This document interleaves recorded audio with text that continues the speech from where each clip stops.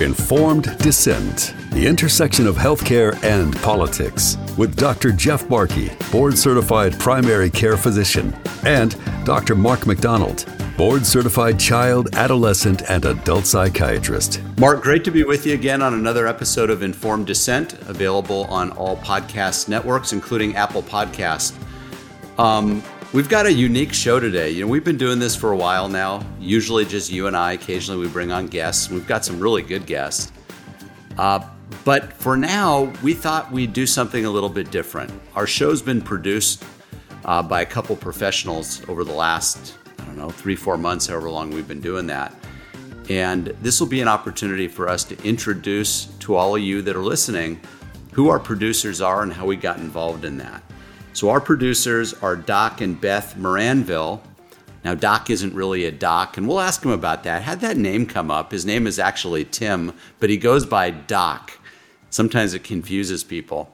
But anyways, so Doc and Beth, welcome. Say hi. Thank you. Hey. Thank you for having us. Thank you for having us for a guest on your show. Or as you love it so much, Jeff. Hey, y'all. Hey, y'all. Yeah, so where'd that y'all come from, Beth? Tell everybody where you're from. Well, I was raised in New York, and I'm kidding. South New York. I'm from Georgia, and I am a patriot, and I don't put up with anything, and I'm very disappointed in my home state. How about that? Yeah, how about that? And Doc, how'd you get the nickname Doc? Why do people call you Doc? Well, people call me Doc because my wife gave me that nickname. And it's the good doctor who fixes radio stations. There's a long story behind it and takes more than 30 minutes, which is what we have. But essentially, you have the answer. She gave me that name actually when we first met a long time ago. Because you were working in Phoenix and you had PHX after your title with CBS Radio. Yeah. And so I just put it as the good doctor, like PHX, like RX, whatever pharmacist thing is. So that's how it happened. It's stuck, and now it was the good doctor, and now it's just Doc. Got it. No, anything else, including any insult to both of you. Yeah, y'all are the good doctors. And you guys have been doing this for a long time and have repped and produced some pretty famous people. Can you give us a kind of a rundown of who some of these famous folks are that have crossed your path? Gosh, just to be able to sit here with y'all right now and the work that you're doing and the bravery and courage of what the two of you are doing almost makes me want to cry. And I don't take the blessing that God has given me over the years to be able to rep Dennis Prager and Steve Deace and Michael Medved and Hugh Hewitt and Bill Bennett. I don't take any of that for granted, but the work that you're doing now, I'm so passionate about it and so honored to be with you that there are nights that go into mornings because there's so much to do and you're doing such good work. I don't want to just stop. I want to get it done. I want to get what you're doing out there so that people have the encouragement. So yeah, I've repped a lot of great folks and I am honored to have been able to do that. But I'll have to say that the work that y'all are doing now, that this is more than sitting behind a mic, and I appreciate it so much. Yeah, I would echo that too. It is just, it's a pleasure to be involved with what you are doing and for the reasons you're doing it. And yes, both of us have worked with a lot of people, but what we're doing right now is so important. So thank you. Yeah, well listen, we're blessed to have you in our lives. Mark and I have known each other. Basically, we got to meet. Mark and I became friends as a result of this pandemic. So there are a bunch of silver linings in this pandemic. The silver lining of people waking up to what's going on in public education, for example. I think I saw a statistic recently that LA Unified School District, that's the second largest school district in the country, has had something like 25 to 30% disenrollment as a result of the pandemic. So there are some silver linings. I've become friends with people that I never would have thought that I would have been friends. Some crazy psychiatrist up in LA as a result of this pandemic. And, I kid Mark. I feel like I'm Mark's sidekick. He's just a unbelievably brilliant thinker and writer. You can follow him, by the way, on Substack. Mark, what's your Substack name that people can follow you on? It's Dissident MD. And that's also the same name as my literary website, where my links to the Substack, Facebook, Twitter, as well as my book can be found. So it's a one-stop shopping for anybody that's curious about my thoughts and how I put them down on paper. And Mark's worth following. He really is brilliant. Very, very deep and organized in his thinking. And it's really a pleasure to work with you, Mark, and to get to know you over the last couple years. Beth and Doc, how did we meet? How did the four of us meet? Remind us that. Godspeak. Godspeak. Was it at Godspeak or was it at 412? It was Murrieta? At 412 Murrieta. Yeah, you were speaking at 412 Yeah. Murrieta, and because I've been in the business listening to conservatives talk for so long, I'm real particular and I'm listening very specifically. And when you said, if you touch the mask, you render it ineffective, that was it for me. It was like, that's done. It's a done deal. I don't know how, but I want to work with him because it was common sense. And people weren't thinking like that. So I think about it every single time that I see somebody putting their hands all over their stupid, worthless mask. I just hear Dr. Barkey, if you touch it, you render it ineffective. And then with Mark, he was also... We met at 412 as well. Yeah, he was at 412, and there was another guy with him. There were two guests that night, and one just talked and talked and talked.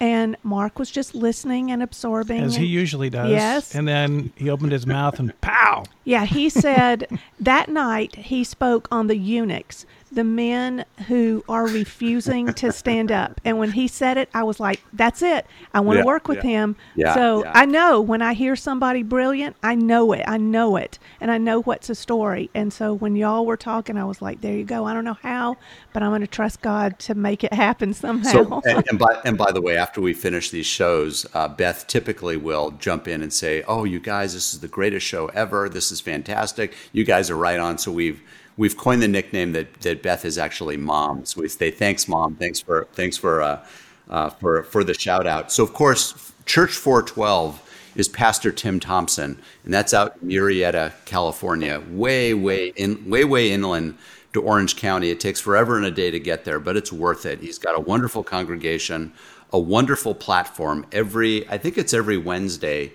he hosts a program called Our Watch, and he brings in some very interesting guests. And I've had the privilege to be on now a couple times. My wife has been on. I know Mark has been on. It's a great venue. And it's not too far from where you guys live as well. Right, and we go there, and also because just like Pastor Rob McCoy has talked about, that when these pastors stood up and said, we're not messing around with you. This is our nation, and we're going to stand for the freedoms that God gave us. When Tim Thompson did that, the same thing happened to his church, that he also had probably 100 to 200 people going. He stood up, and now the church has just bought this huge property in Temecula, which is probably gives the city council nightmares every night because it's now 412 Temecula Valley. So it will be the bane of, these city councilmen, except for Jessica Alexander in Temecula, do not want to see this happen. For sure. You know what, Beth? It'd be fun to get Mark and I out there together. And I know, Mark. It takes. You're in LA, of course. It takes forever to get out there. I don't have a helicopter yet. I know, that's what I keep going after. But there's a really nice shooting range out there, so maybe we go out there early and play around at the shooting range. Oh, you could entice me with that. We first met Tim Thompson when this all first started. We were working for a radio station here, and I did a round. When this first started, I did a round of all the pastors. We called all the pastors in this area, and we said on the radio, let's do a day of pastors, and you all can give your wisdom, your advice, your whatever it would be at that time. And this was, again, like the first week or two of this, where people were frightened, and not anyone really knew what to do. And so we had a whole round of, I think we had 30 pastors on from around here that day. Yes. And Tim Thompson was the only one. He came on and he's like, well, what I'm doing is I'm taking over a movie theater. We're going to do it in the parking lot, and then the city council. Easter. Yeah, do Easter. And the city council blocked that, but we were right in the middle of what he was planning of going up on the roof and putting some speakers up and all of this stuff. But he was among all of the pastors that we called, and it's kind of relevant to why Informed Dissent came around, of just that you got to have the information. But he was the only pastor that said, no, I'm going to do something different. I'm going to stay open. And part of what Doc and I do is something different. We are so not afraid to make waves. In fact, we have that plaque in our kitchen because we are going to stand, and we're going to stand with those who are going to stand. And so that's why we have the podcast network, and that's why we have a Christian radio stream that is so different. It's not at all typical Christian radio, because I feel like a lot of that is $JE$U$, quite frankly, around the money part of it. And so we have 2 radio streams that go across the world too, called Ruach.live. And Jeff, I know you know what Ruach means. And so even with that, with the name of it, it means breath of God. And when Doc first felt the Holy Spirit say it's going to be called Ruach instead of some normal Christian radio station name, then I, in my prayer, went to Jesus and said, that really doesn't make any sense because people don't know what Ruach means. And what I heard back was, yes, people didn't know what Roku and Reebok and Kleenex and Q-tip meant either until they were told. And so I said, okay. I hear they're going to name the next variant Ruach. Is that true? Well, the next part of that was what I heard from the Lord was, what is the number one thing that has been on people's hearts and minds across the world for the past 2 years at the time? And so I said, all right, I'm in. Yeah, I'll do it your breath. way, God. Yeah, absolutely. So there we are. You said you have a plaque in your kitchen. What does the plaque say in your kitchen? Make waves. Make waves. Oh, make waves, literally. And I am a redhead, so, I have it genetically to make waves, and I am a beach girl. But I had some DNA testing done that I didn't really ask for. The doctor just did it, and it came back that I have Viking blood. And so for us, everything just kind of fell in place right then. We're actually 2 dangerous people to have together, and because I have the reputation of being the contrarian. Well, speaking of dangerous, of course, we spoke to Rob McCoy, and the theme of his sermon before he came on with us was about dispelling this notion of safety, and instead that he wants to be dangerous and wise. That's the plaque I'd like to have: be dangerous and wise. Yeah, Yes. that's good. I talked with our daughter this morning and asked her to pray for me to have wisdom and knowledge and understanding and discernment and revelation. But that wisdom, I really need it because I am such a Viking that I don't play, and I'll go after anybody that messes with my family and my doctors. We just need to avoid that time when it's like you hear the gunshot and it's like, he was with us. That guy was with us. Yeah. So, Mark, we've been, I can't remember. I'm really bad with time. How long have we been recording these for now? It's been like 3 or 4 months. I can't remember. More than that. We started in late fall. So Oh, geez. It was probably August, September, y'all. October. Was that when we first started? August? Yeah, August? August. Wow. Oh, so it was earlier than even I thought. So we've been Wow. going at this almost 6 months now. We're gonna have to have like a big anniversary show or something. Oh, yeah, and that merch thing, because we're going to get ready. We're getting ready to start doing video with these doctors because one of the most fun things every time that we record is to see what T-shirts that Dr. Jeff and Dr. Mark are going to have on. Beth, describe to the audience what am I wearing right now? I tested positive for freedom. Amen. Mark had a great shirt on. Mark and I were at a friend's 50th birthday party in Orange County last night, and he was sporting a really cool T-shirt. Mark, what did that T-shirt say? You don't have it on now, do you? No. I don't. My shirt on right now says Como Te, and it's imprinted on top of a llama. Okay. And llamas are spelled with 2 L's, L-L-A-M-A, which in Spanish is pronounced llama, which of course then can be translated as Como Te Llama. Oh, got it. Isn't that I love you? No. Como te No, llamo? we'll change it. What is your it? name? What's your name? Oh, what's in your name? Spanish? Oh, What- yeah. you know what- Como se llama? That's the way I said it. Mark, we don't, when we talk, it's usually with either each other about COVID policy or this, that, and the other. We don't often share information about us personally, but I think it's really interesting to know. You speak a handful of languages, don't you? I speak, in addition to English, French, Japanese, and Spanish. And I know a little bit of probably half a dozen other languages, but not enough to engage in any real conversation. How do you say COVID is a hoax in Japanese? There you go. COVID wa utsotsuki desu. I agree. So you must be a lot of fun to bring to a sushi bar then, huh? Well, most sushi bars are run by Koreans, and they don't speak Japanese. Okay. And I don't speak Korean. Anyan sanida. That's actually a secret that most people don't know about. When you go into a Japanese sushi bar, most of the time it's actually run by Koreans because they're very good at mimicking Japanese cooking. And you can make more money selling sushi than you can selling bibimbap. So a lot of them will end up opening sushi bars because the profit margins are higher. The danger, though, is that often the cleanliness and the quality of the fish is inferior to that of a traditional Japanese sushi shop. Now, of course, people are going to say I'm being anti-Korean. I am being nothing of the sort. I'm just speaking empirically from my own experience because I know Japanese sushi and sushi restaurants quite well. I lived with a Japanese sushi chef for 6 months when I was in my 20s in the western suburbs of Tokyo, and I lived in the city for 2 years as well. And I will not actually go into or eat fish in a Korean run sushi shop because I've had problems with getting sick several times. Now, So how do you know? well, you try to speak to them in Japanese and they often can't answer you. Well, that's a problem if you don't speak Japanese. Correct. That's why if you don't speak it, then you're probably not going to be able to know unless you ask them directly. So note to self: only have sushi with Mark McDonald. And if you'll teach us how to say COVID is a hoax in Japanese, then we can go in and know right away. On a couple of levels true. whether Yeah. we can eat there. Exactly. If they look at you funny, then you know it's a problem.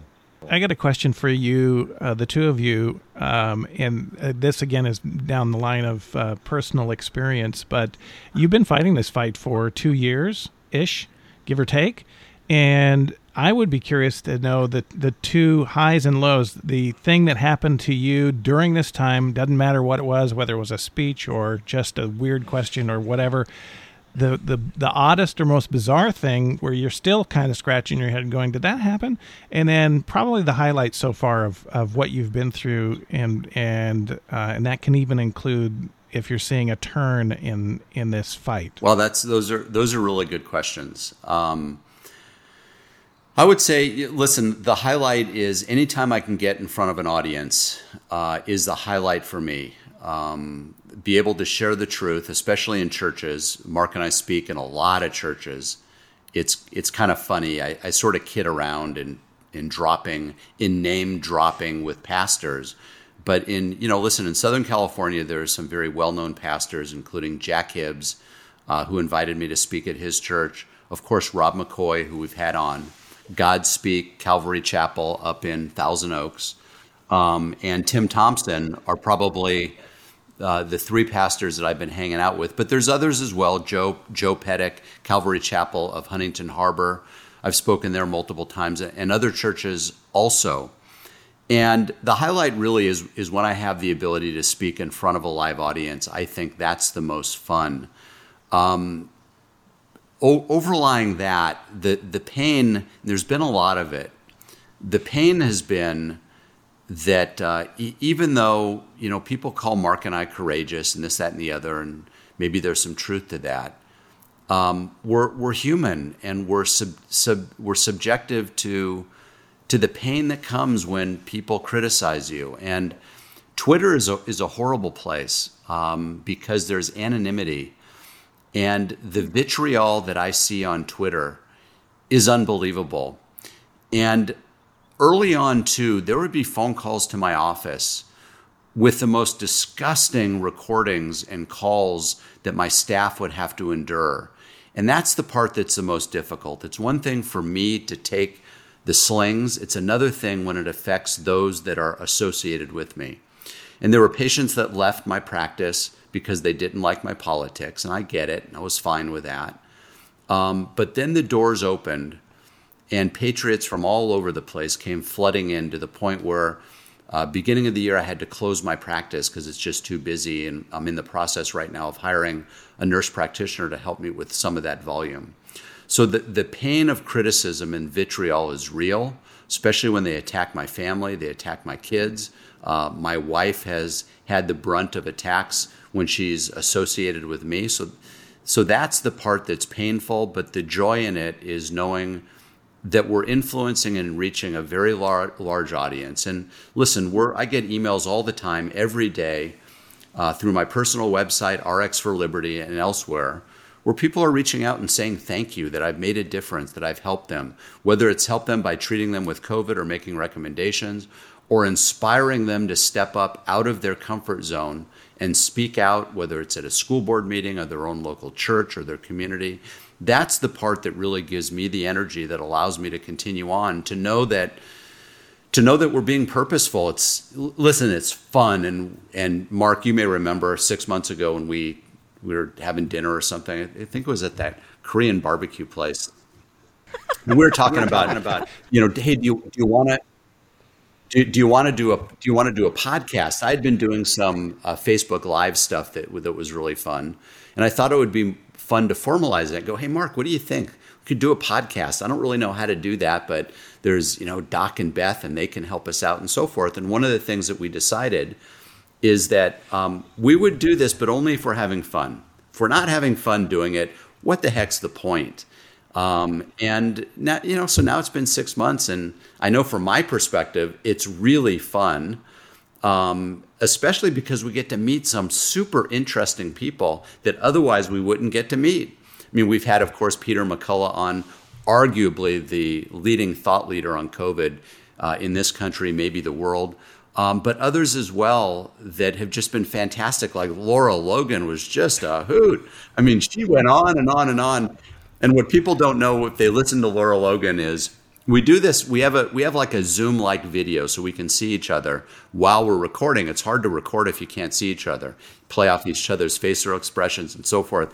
And Mark and I were making expressions when Laura was on here because she was just a hoot and texting back and forth. It was a lot of fun. And others as well, freedom fighters from around the country. I can't remember the guy's name from Ireland that we had on. John Waters. Yeah. And then that lady from Australia that was Monica Smith. Living in a motorhome, basically on the lam. And so it's really given us an opportunity to get to know people that we otherwise wouldn't get to know, and have a lot of fun doing that. And I hope and pray that we're somehow making a difference in the lives and the energy and the outlook of people that listen. Mark, best of times, worst of times? I've actually had a very similar experience, and it really, I think, consolidated for me in a conversation I had last night at the birthday party that Jeff and I attended with others who are like-minded, which is that there's really a double-edged sword here, and you can't really have one edge without the other, meaning that it's not really possible, and perhaps not even desirable, to elicit support and gratitude and build relationships with people that you otherwise would not have had the opportunity to do, while at the same time insulating yourself from all criticism and personal attack. I think that as Pastor Rob McCoy said earlier when we were speaking with him, that those who try to avoid conflict really achieve nothing of greatness, because conflict avoidance really prevents you from doing good. So I've had to learn, and I really mean that, learn experientially, not intellectually, but learn experientially, that by diving into conflict, by actually provoking conflict, you do really good. I had an Aikido instructor from Japan who said once that even though Aikido, which is a Japanese martial art, is primarily defensive, and it's the only martial art that the occupational forces, the United States occupiers, after World War II, allowed during the occupation of Japan to continue. They banned all forms of offensive martial arts. But they allowed Aikido to persist and to be taught because it's defensive. He said, even in Aikido, where you're acting defensively and you're waiting often to respond to an attack, you're never being taught to be offensive in Aikido. He said, sometimes it's really a good idea to go on the offense. If you see a bunch of men lounging, moving towards you, and you're anticipating that they're going to strike you, sometimes it's good to jump the jumpers and to go onto the offensive. And I still remember that to this day, 20, 25 years later, because I think often to provoke conflict is actually the only way to do good. And so what Jeff and I are doing often is intentionally provoking conflict, and not because we're trying to be vandals or arsonists, but we're trying to provoke a conversation. We're trying to provoke thought. And by doing that, we're going to draw nasty, vile people towards us. That's just the price that we have to pay. And we have to expect that. We have to expect people who are not politely disagreeing with us, but who actually have bad character, to be drawn towards us. Like moths are drawn towards a flame.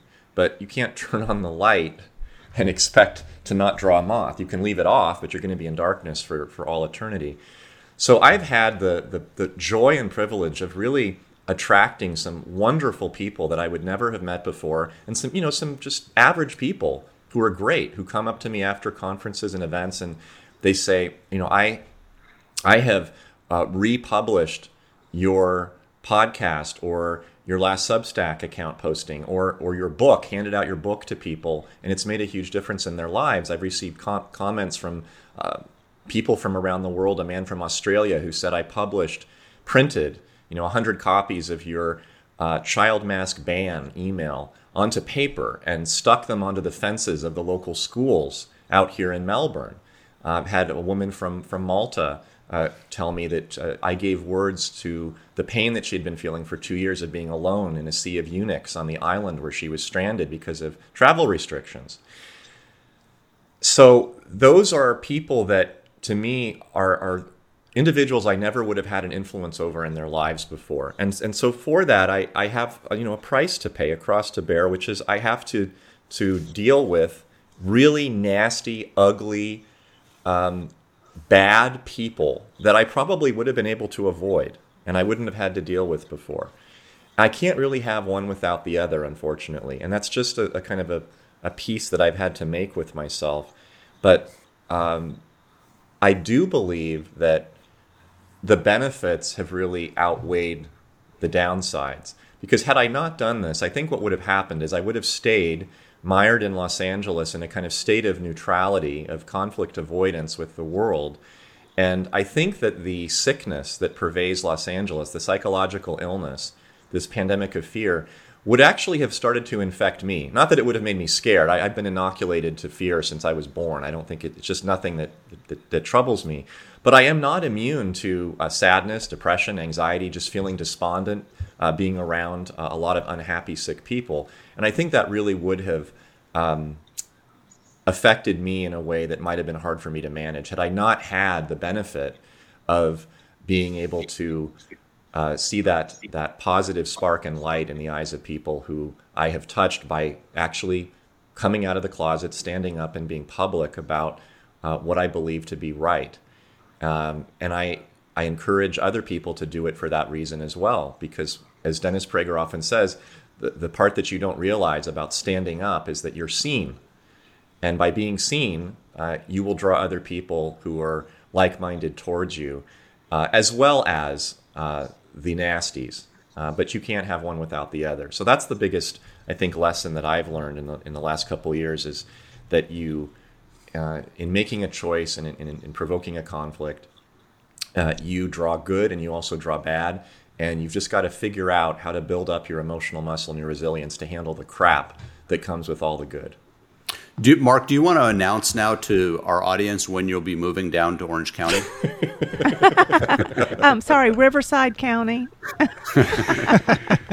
Well, as you suggested yesterday, I might want to start with a small apartment that I can go to on weekends, and then add some plants and furniture some pets, and then eventually it starts to become so impossible to avoid that I just up and move completely and not look back.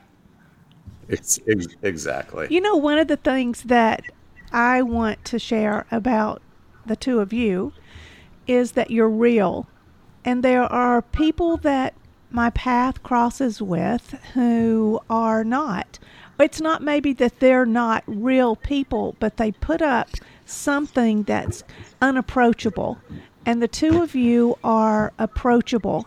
And that's one of the things that I hear over and over and over when I'm talking with people across the country and across the world about having the two of you on their show, on their podcast, at their church, at their event, whatever they're having, is that the two of you are so real.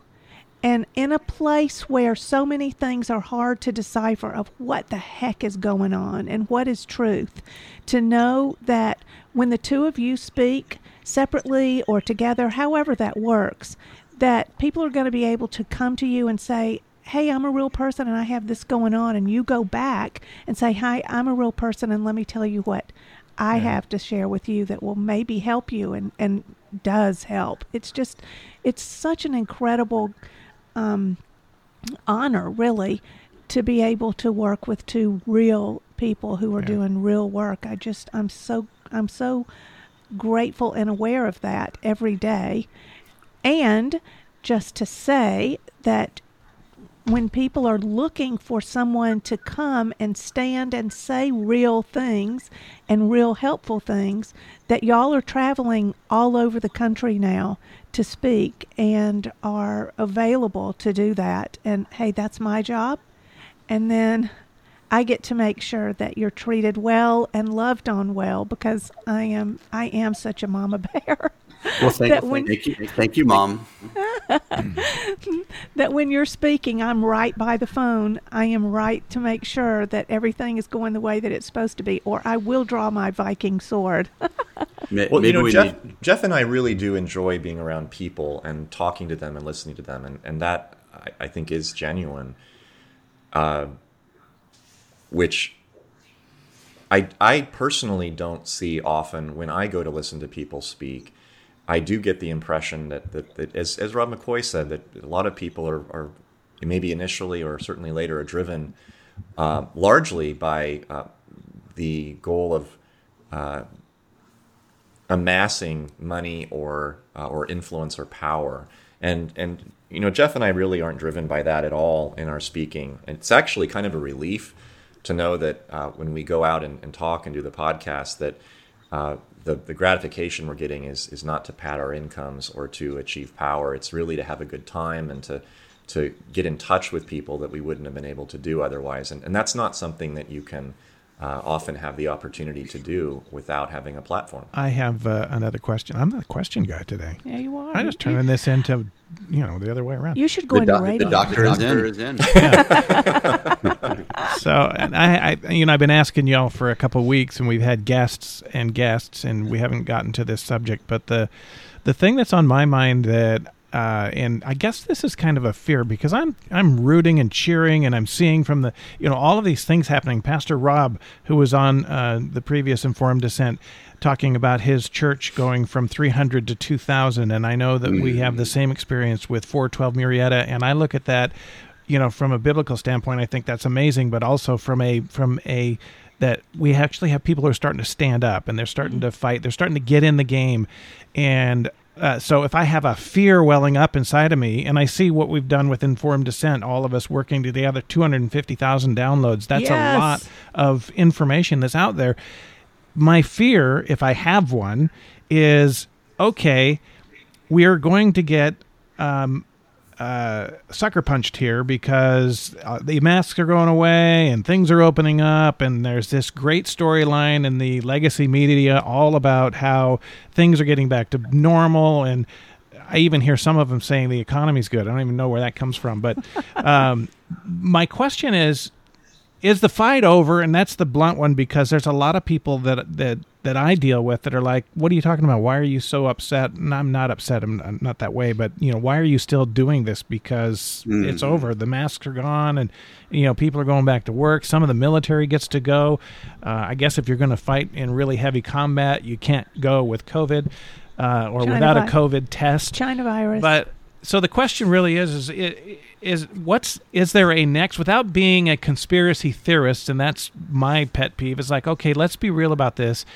What's next? Why are we still fighting?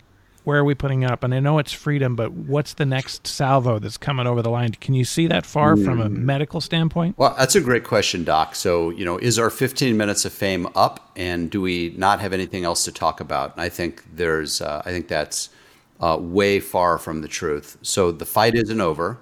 The fight is just beginning. Of course, Mark and I both live in California, although our audience is around the world. But in California, this is ground zero for the battleground of tyranny and Marxism.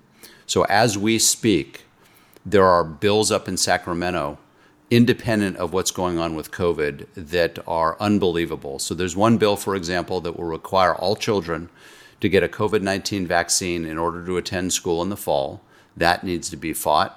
There's another bill that affects Mark and I directly, and that is a bill that will allow the Medical Board of California to sanction physicians and come after our license for spreading misinformation and disinformation. Of course, those words aren't defined.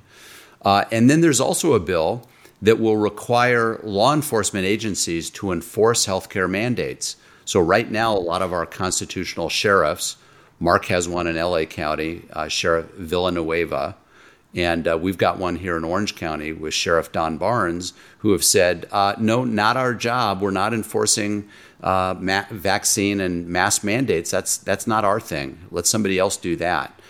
But this law will require that. And then, even off the COVID thing, there's a Second Amendment law up in Sacramento that says if you're a gun owner and you have a child in a public school, you're required to register that gun and to report on how you store that gun properly and keep it away from your child.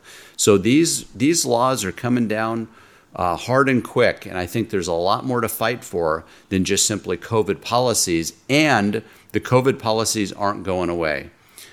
So Governor Newsom here in California has announced that these emergency mandates are still necessary.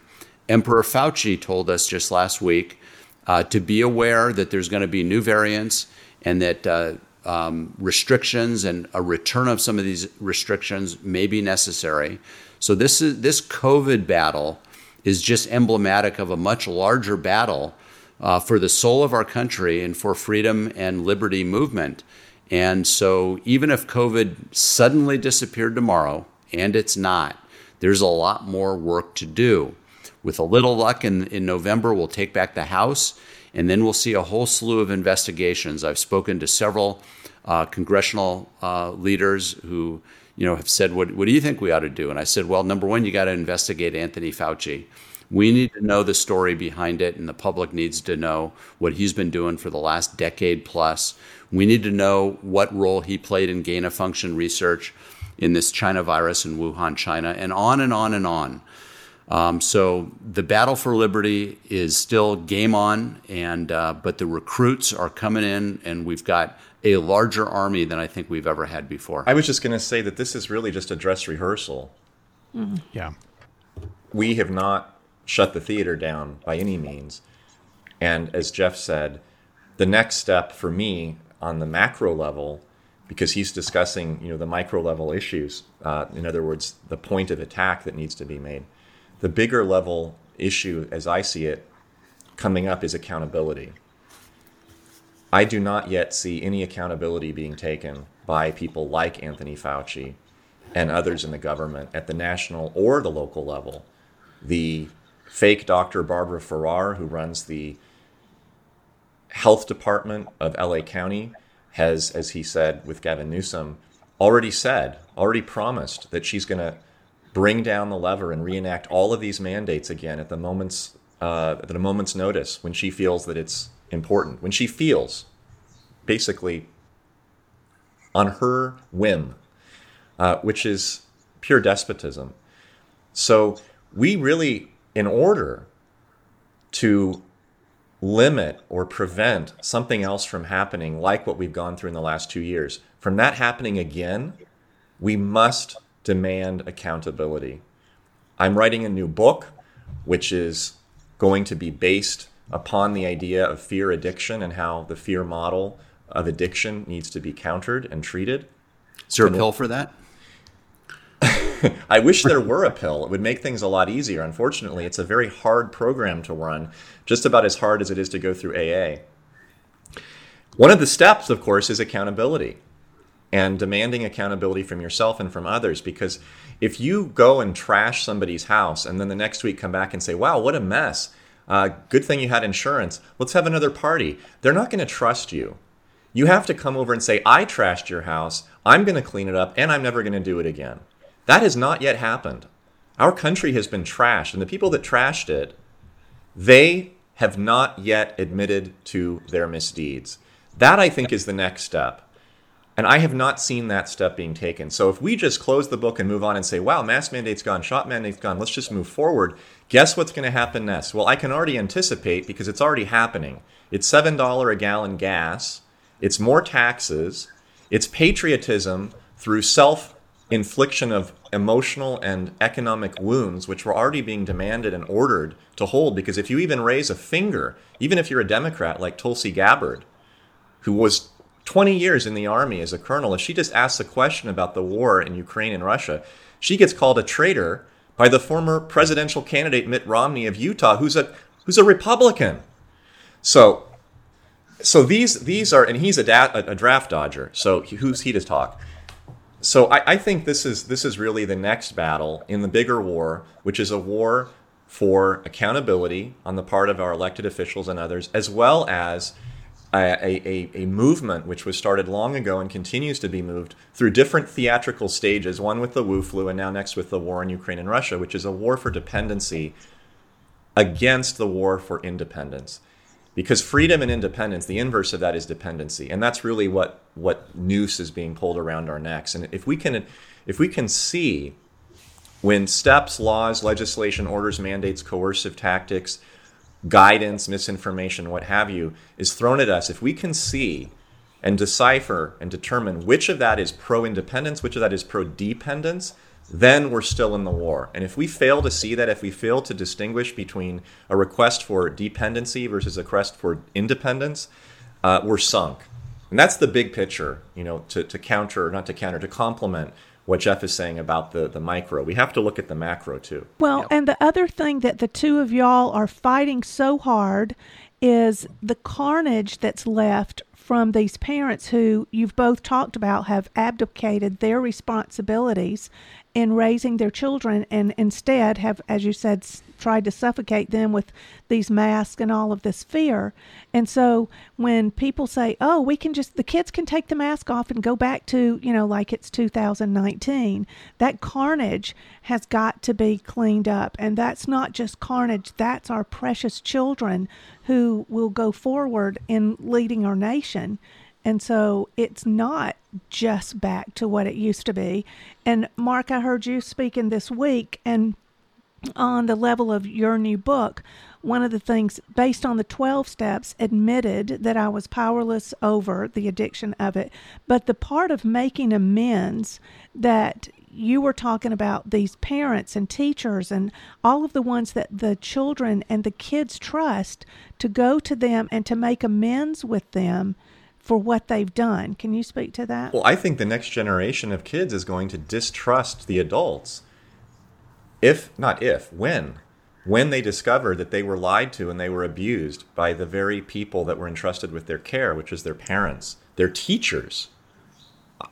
How can you grow up and trust adults when your teachers have been siding with the abusers for the last 2 years? And I really mean that literally. Teachers, then the profession of teaching, in my view, has just become despicable.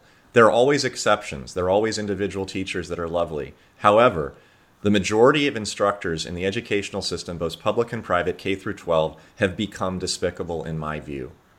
And the unions that support them and collude with them are equally despicable. So parents and teachers have really let the kids down. And I don't see parents or teachers owning up to that and apologizing and asking for forgiveness. If they do not, these kids will grow up and they will learn the truth, and they will no longer trust adults, parents, and teachers. And that will be a huge loss for them, because cynical, resentful, angry young adults are not going to make for a great generation in the next 20 to 30 years. I agree with you, Mark, 100%. And I know we've gone a little bit over time here in talking. And Beth and Doc, it's really been a joy. I wasn't sure how this would go, but I think it's fantastic getting your input and great questions, Doc. And listen, I hope on some level the audience feels a little bit closer to us, understanding what we do and how we do it, and the role that you all play in helping us bring this forward to as many people as will listen. And so we'll bring you more episodes like this on a personal level, because I think it's really a lot of fun, and we've got some great guests lined up, and some big names that we're working on that we're just waiting to come through. So I think that'll be a lot of fun, and we've got exciting more information coming on informed dissent. So Beth and Doc, thank you. Mark, pleasure to be with you again, and we'll do this again Love real you, soon. sons. Again. Thanks, Mom. You've been listening to Informed Dissent with Dr. Jeff Barkey, board-certified primary care physician, and Dr. Mark McDonald, board-certified child, adolescent, and adult psychiatrist. Informed Dissent, the intersection of healthcare and politics.